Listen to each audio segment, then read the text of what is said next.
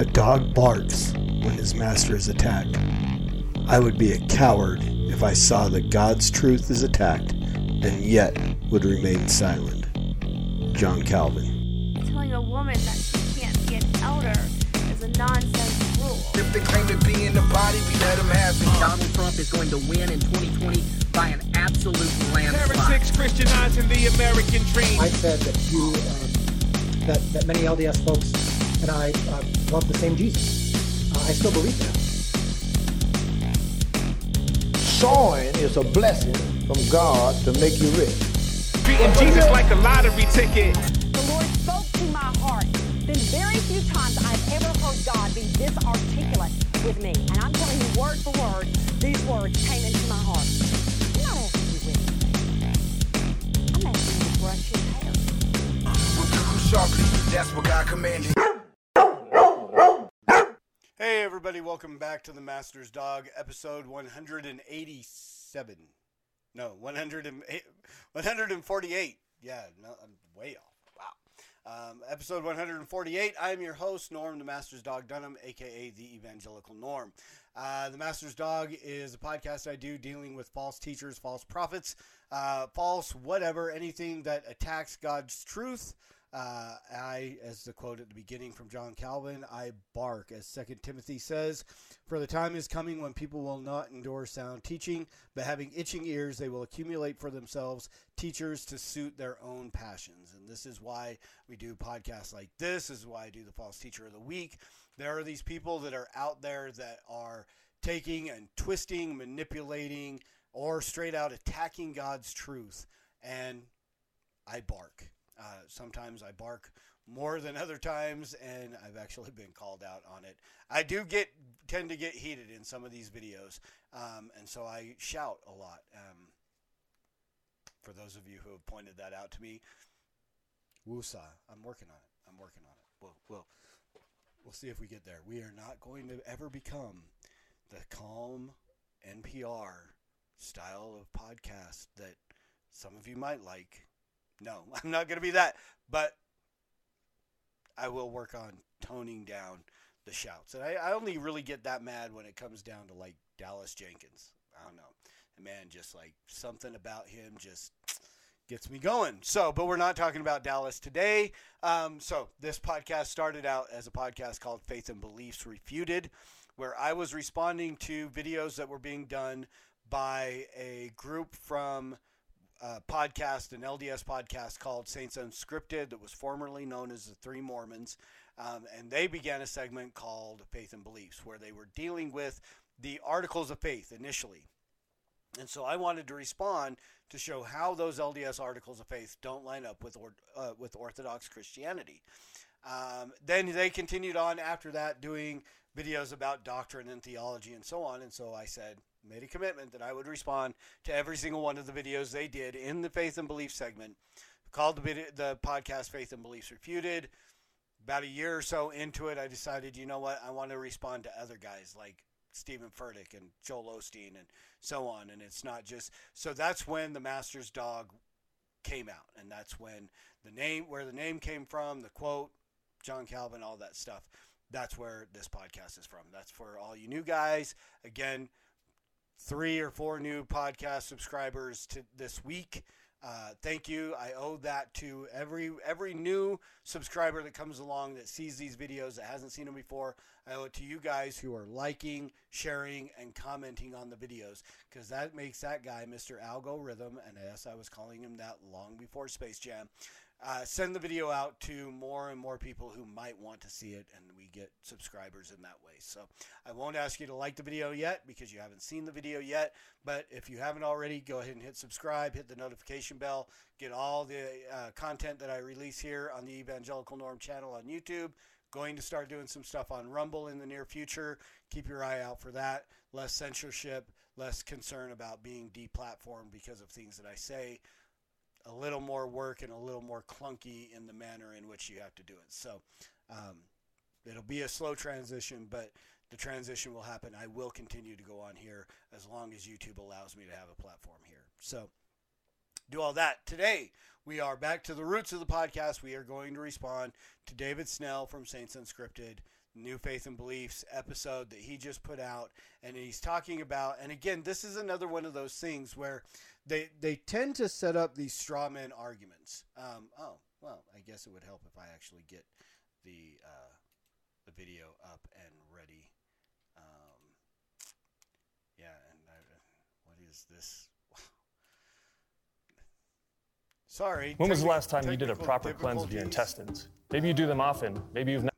Let's get an ad in here so we can do. Okay. There we go.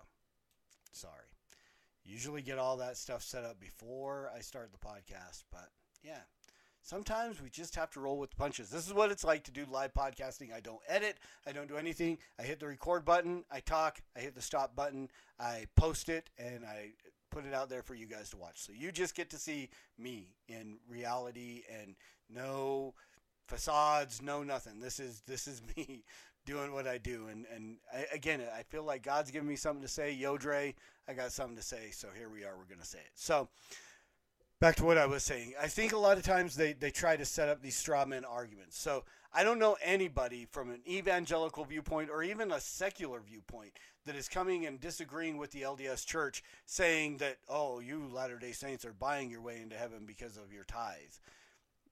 No, because again, I mean, there's a lot of Orthodox Christian churches that are very, I don't want to use the word legalistic because that's just, but very stringent on their observance of the tithe. And so I don't think that requiring a tithe, but it's the manner in which, and we'll see what he talks about, the tithe is required, and it's not so much that it's the tithe itself, it's the work that is put into it that is at issue. So we're going to let David go ahead and start and talk, and doing what we do, I will respond to him as I feel led to respond to him. So here is our friend David Snell from Saints Unscripted. Saints believe that in order to return to live with God the Father and become more like Him after this life in the highest degree of heaven, God has asked that as an expression of our faith, we make and keep certain covenants with Him, which we do via ordinances. The first ordinance that sets you on this covenant path is baptism, which generally takes place in a baptismal font in one of our church buildings. Many later ordinances are performed in Latter-day Saint temples. We take these ordinances seriously and believe that members need to prepare themselves spiritually before making those promises with God. You need to be able to keep those promises. Thus, there are some basic standards that must be met in order to obtain a temple recommend, which gives you access to temple ordinances. Today, temple recommend interviews consist of 15 questions. One of those questions is, are you a full tithe payer? If you're not a full tithe payer, your request for a temple recommend may be denied. This has led some people to wonder, does the tithing requirement for entry into LDS temples amount to Mormons buying their way into heaven? Shut up and take my money. Well, let's talk about it. All right, so before we talk about it, let's just deal with that little bit of commentary. Covenants and so on. Yes. Do we enter into a covenant with Christ? Yes. But much like the covenant that God made with Abraham, so here's the thing. God made this covenant with Abraham, and he causes Abraham to fall asleep, and God walks amongst, and so they take these animals and they split them in two, and essentially what the inference is, and the cutting of the animals in two and the walking in between the halves and so on is, if I do not uphold my part of the covenant, then you should do this to me. But God causes Abraham to fall asleep, and God walks between those in the covenant with Abraham. Abraham has no obligation in the covenant. God is making it in and of his own accord. There's nothing that Abraham can do. There's a sign of the covenant, of the circumcision and so on, but there's nothing Abraham can do that can break the covenant because God has made it with Abraham. Much like that, Christ, the covenant that we make with Christ, is all his work. And it's important to recognize that. It is everything that Christ has done. That's why Paul tells us that by no works of the law may man be justified. Because it's because of the law is there to show us what sin is. And that we need a Savior. And we need the covenant that Jesus gave us. And we're not going to be able to keep our side of it because we're naturally sinful. Does that mean we have an excuse to go sin whenever we want? No. But we are going to sin. We are going to violate the covenant. We are not going to achieve the works that we have to achieve. The covenant was made by Christ and Christ alone. It was all his work. It's all what Christ does. That is where the covenant comes from. So again, to add these things into, and well, you can't do this and that and blah, blah, blah, you're stepping into what we call works righteousness. And that's what we're going to talk about. Not necessarily the tithe and buying your way in, but what does that look like in the requirements? And as David talks, we'll understand more. So here we go.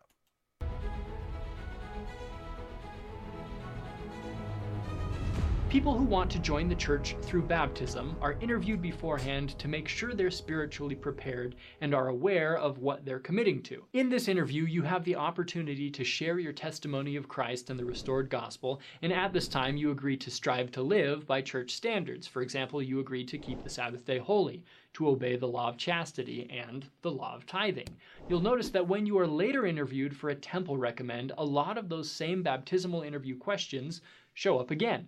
Why? Because it doesn't make a lot of sense for you to make additional commitments with God if you aren't able to live up to the commitments you've already made with God at baptism. That makes sense to me. Tithing isn't something that suddenly becomes important when you want to enter the temple. It's something you committed to at baptism. But let's go back to the New Testament for some additional context. After Christ's death, resurrection, and ascension, we read about how the apostles ran Christ's church. Acts chapter 2 says, "And all who believed were together and had all things in common, and sold their possessions and goods and divided them among all as anyone had need." Notice it's not 10% of things in common, it's all things in common. And again in Acts chapter 4 we read, "Now the multitude of those who believed were of one heart and one soul. Neither did anyone say that any of the things he possessed was his own, but they had all things in common." The same thing happens in the Book of Mormon after Christ visits the people there. They had all things common among them. Therefore there were not rich and poor, bond and free, but they were all made free and partakers of the heavenly gift. Okay, so as we look at this, I mean, there are some things that are here. He's gonna attach it to something else in a moment, and we're gonna talk about that. But this was, as we're going to see in a minute, what he talks about, the very next thing that he's about to bring up, is that this is not necessarily an absolute requirement. Okay, this is not. Everybody didn't have to do this. This was not part of the covenant. This was a voluntary thing. And we're going to see that here in just a second. So, again, and we'll get to talk about the tithe here in a little bit too, and what I think about that, and then we'll talk about works. In our faith, we call this practice of having all things common the law of consecration. Early Latter-day Saints under Joseph Smith attempted to live this law as well, but ultimately failed. After these early failures, the Lord adapted the requirements of the law of consecration to the capacities of the saints and revealed the law of tithing as a practice to follow. Although tithing does not require... Okay. So, again, this is the LDS God. Time and time again. Supposedly there's a law that is given to the people, a law. Now, again, you cannot violate or adapt the law of gravity, in this sense, but these laws of consecration, well, you had to do it. And, we see this, kind of inference that this was a requirement for being members in good standings of Christ's church and blah, blah, blah. But when human nature falls into play, then the LDS God is forever revamping and readjusting his laws that he gave to them, these aspects of the everlasting gospel that is constantly changing. The giving of everything to the Lord, it teaches the fundamental elements upon which the character of a Zion people rests. Self-control, generosity, love of fellow humans, love for God, and a desire to build the kingdom of God. For we mortals, it's not an easy law to live. Just ask Ananias and Sapphira from Acts chapter 5, who tried to hold back from the community of believers and paid a steep price.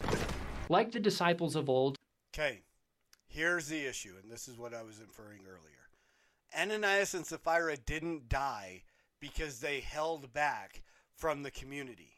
And Paul even says to them, and I should have pulled up the scripture, but I didn't, so I'm not going to be able to read it. But Paul says to them, is this not yours to do with what you want? But you've lied to the Holy Spirit. You've given this money. You said, we gave everything, but you held something back. It's not, they didn't have to give everything. Paul is making it clear, you didn't have to give everything. If you wanted to keep something, you could keep it. Just be honest. But you lied, and that was the thing that caused them, not because they held back from the community, because they lied to the Holy Spirit. They took what was theirs to do with what they wanted and lied about it. That's the key. It's not about the money or the amount. It's about the lie, and that they didn't have to give everything to begin with. The Latter-day Saints believe that living in accordance with the law of consecration helps create a Zion-like people, a selfless people that are of one heart and one mind, with no poor among them. In the temple, Latter-day Saints covenant to live the law of consecration. As mentioned previously, we do not currently live this law in exactly the same way as early Latter-day Saints attempted to, but we do promise that if required, we would be willing to sacrifice all of our time, talents, and resources to the kingdom of God. Not just 10%, 100%. We believe consecration is a celestial law, and we believe that in order to live in the celestial kingdom, we need to be able to live by celestial law. Thus, you know what else is a celestial law? Polygamy. Again, here when you have a religion that just works to appease themselves, you have this false god that goes, well, you weren't able to do what I wanted you to do when I told the dude to tell you to do it, so we're going to make, oh, well, no, this is just a heavenly thing. The same thing with polygamy.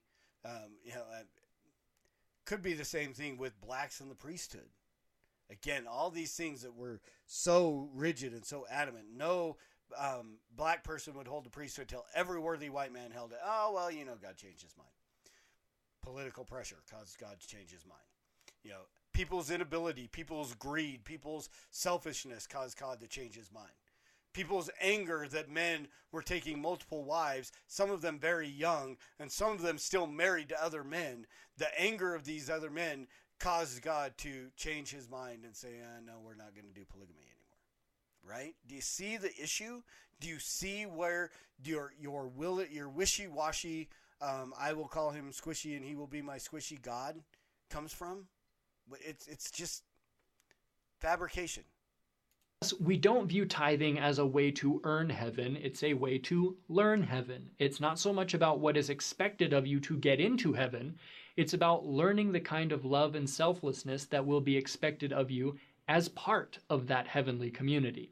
That is the kind of selfless community that we see operating in the scriptures after these experiences with Christ. If you want to look at the tithing requirement in temple recommend interviews as exaltation blackmail, that's up to you. This looks and reads like a ransom note, and a bad one at that. But if you're unwilling to live the law of 10% tithing, is it really appropriate for you to go to the temple and promise God that you are willing to live the law of 100% consecration?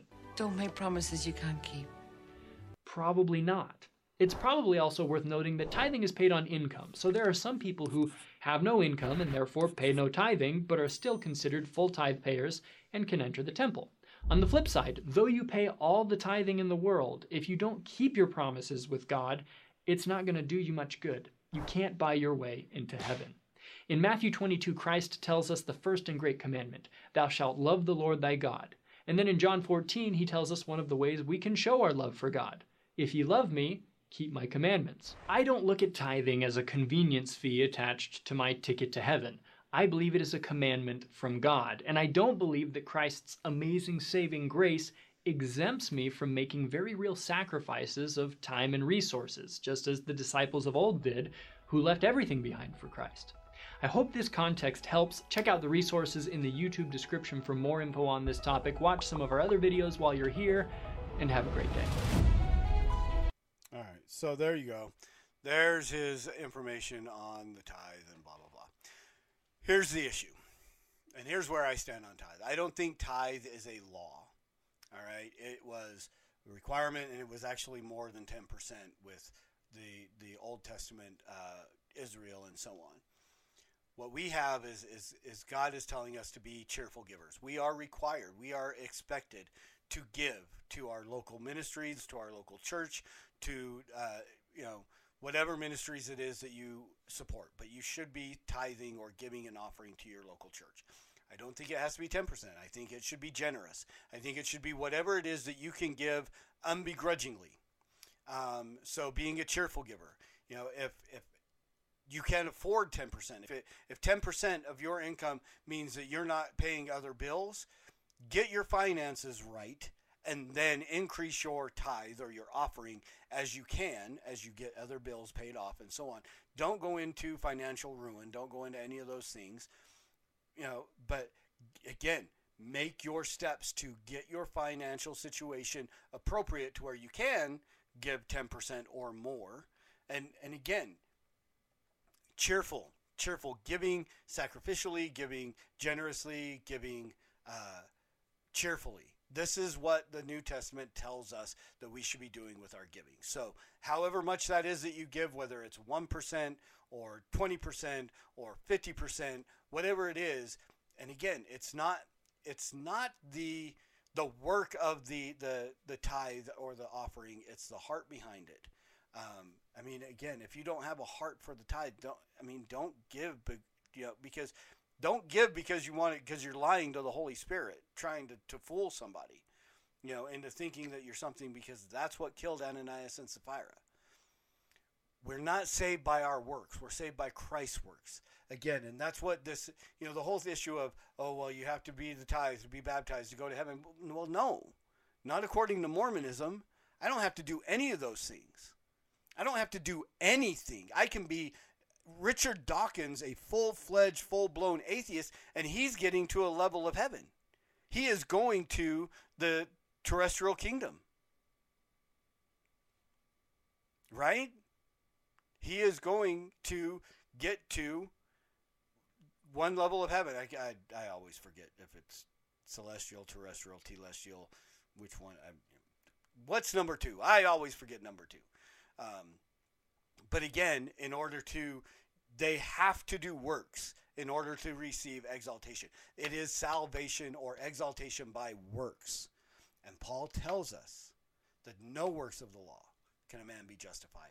This is where we run into an issue with the Mormons, because what they would consider salvation, everybody's going to be atoned for, except for those of us like me who had and renounced the LDS priesthood. I get to go to outer darkness, according to Mormonism, as a son of perdition.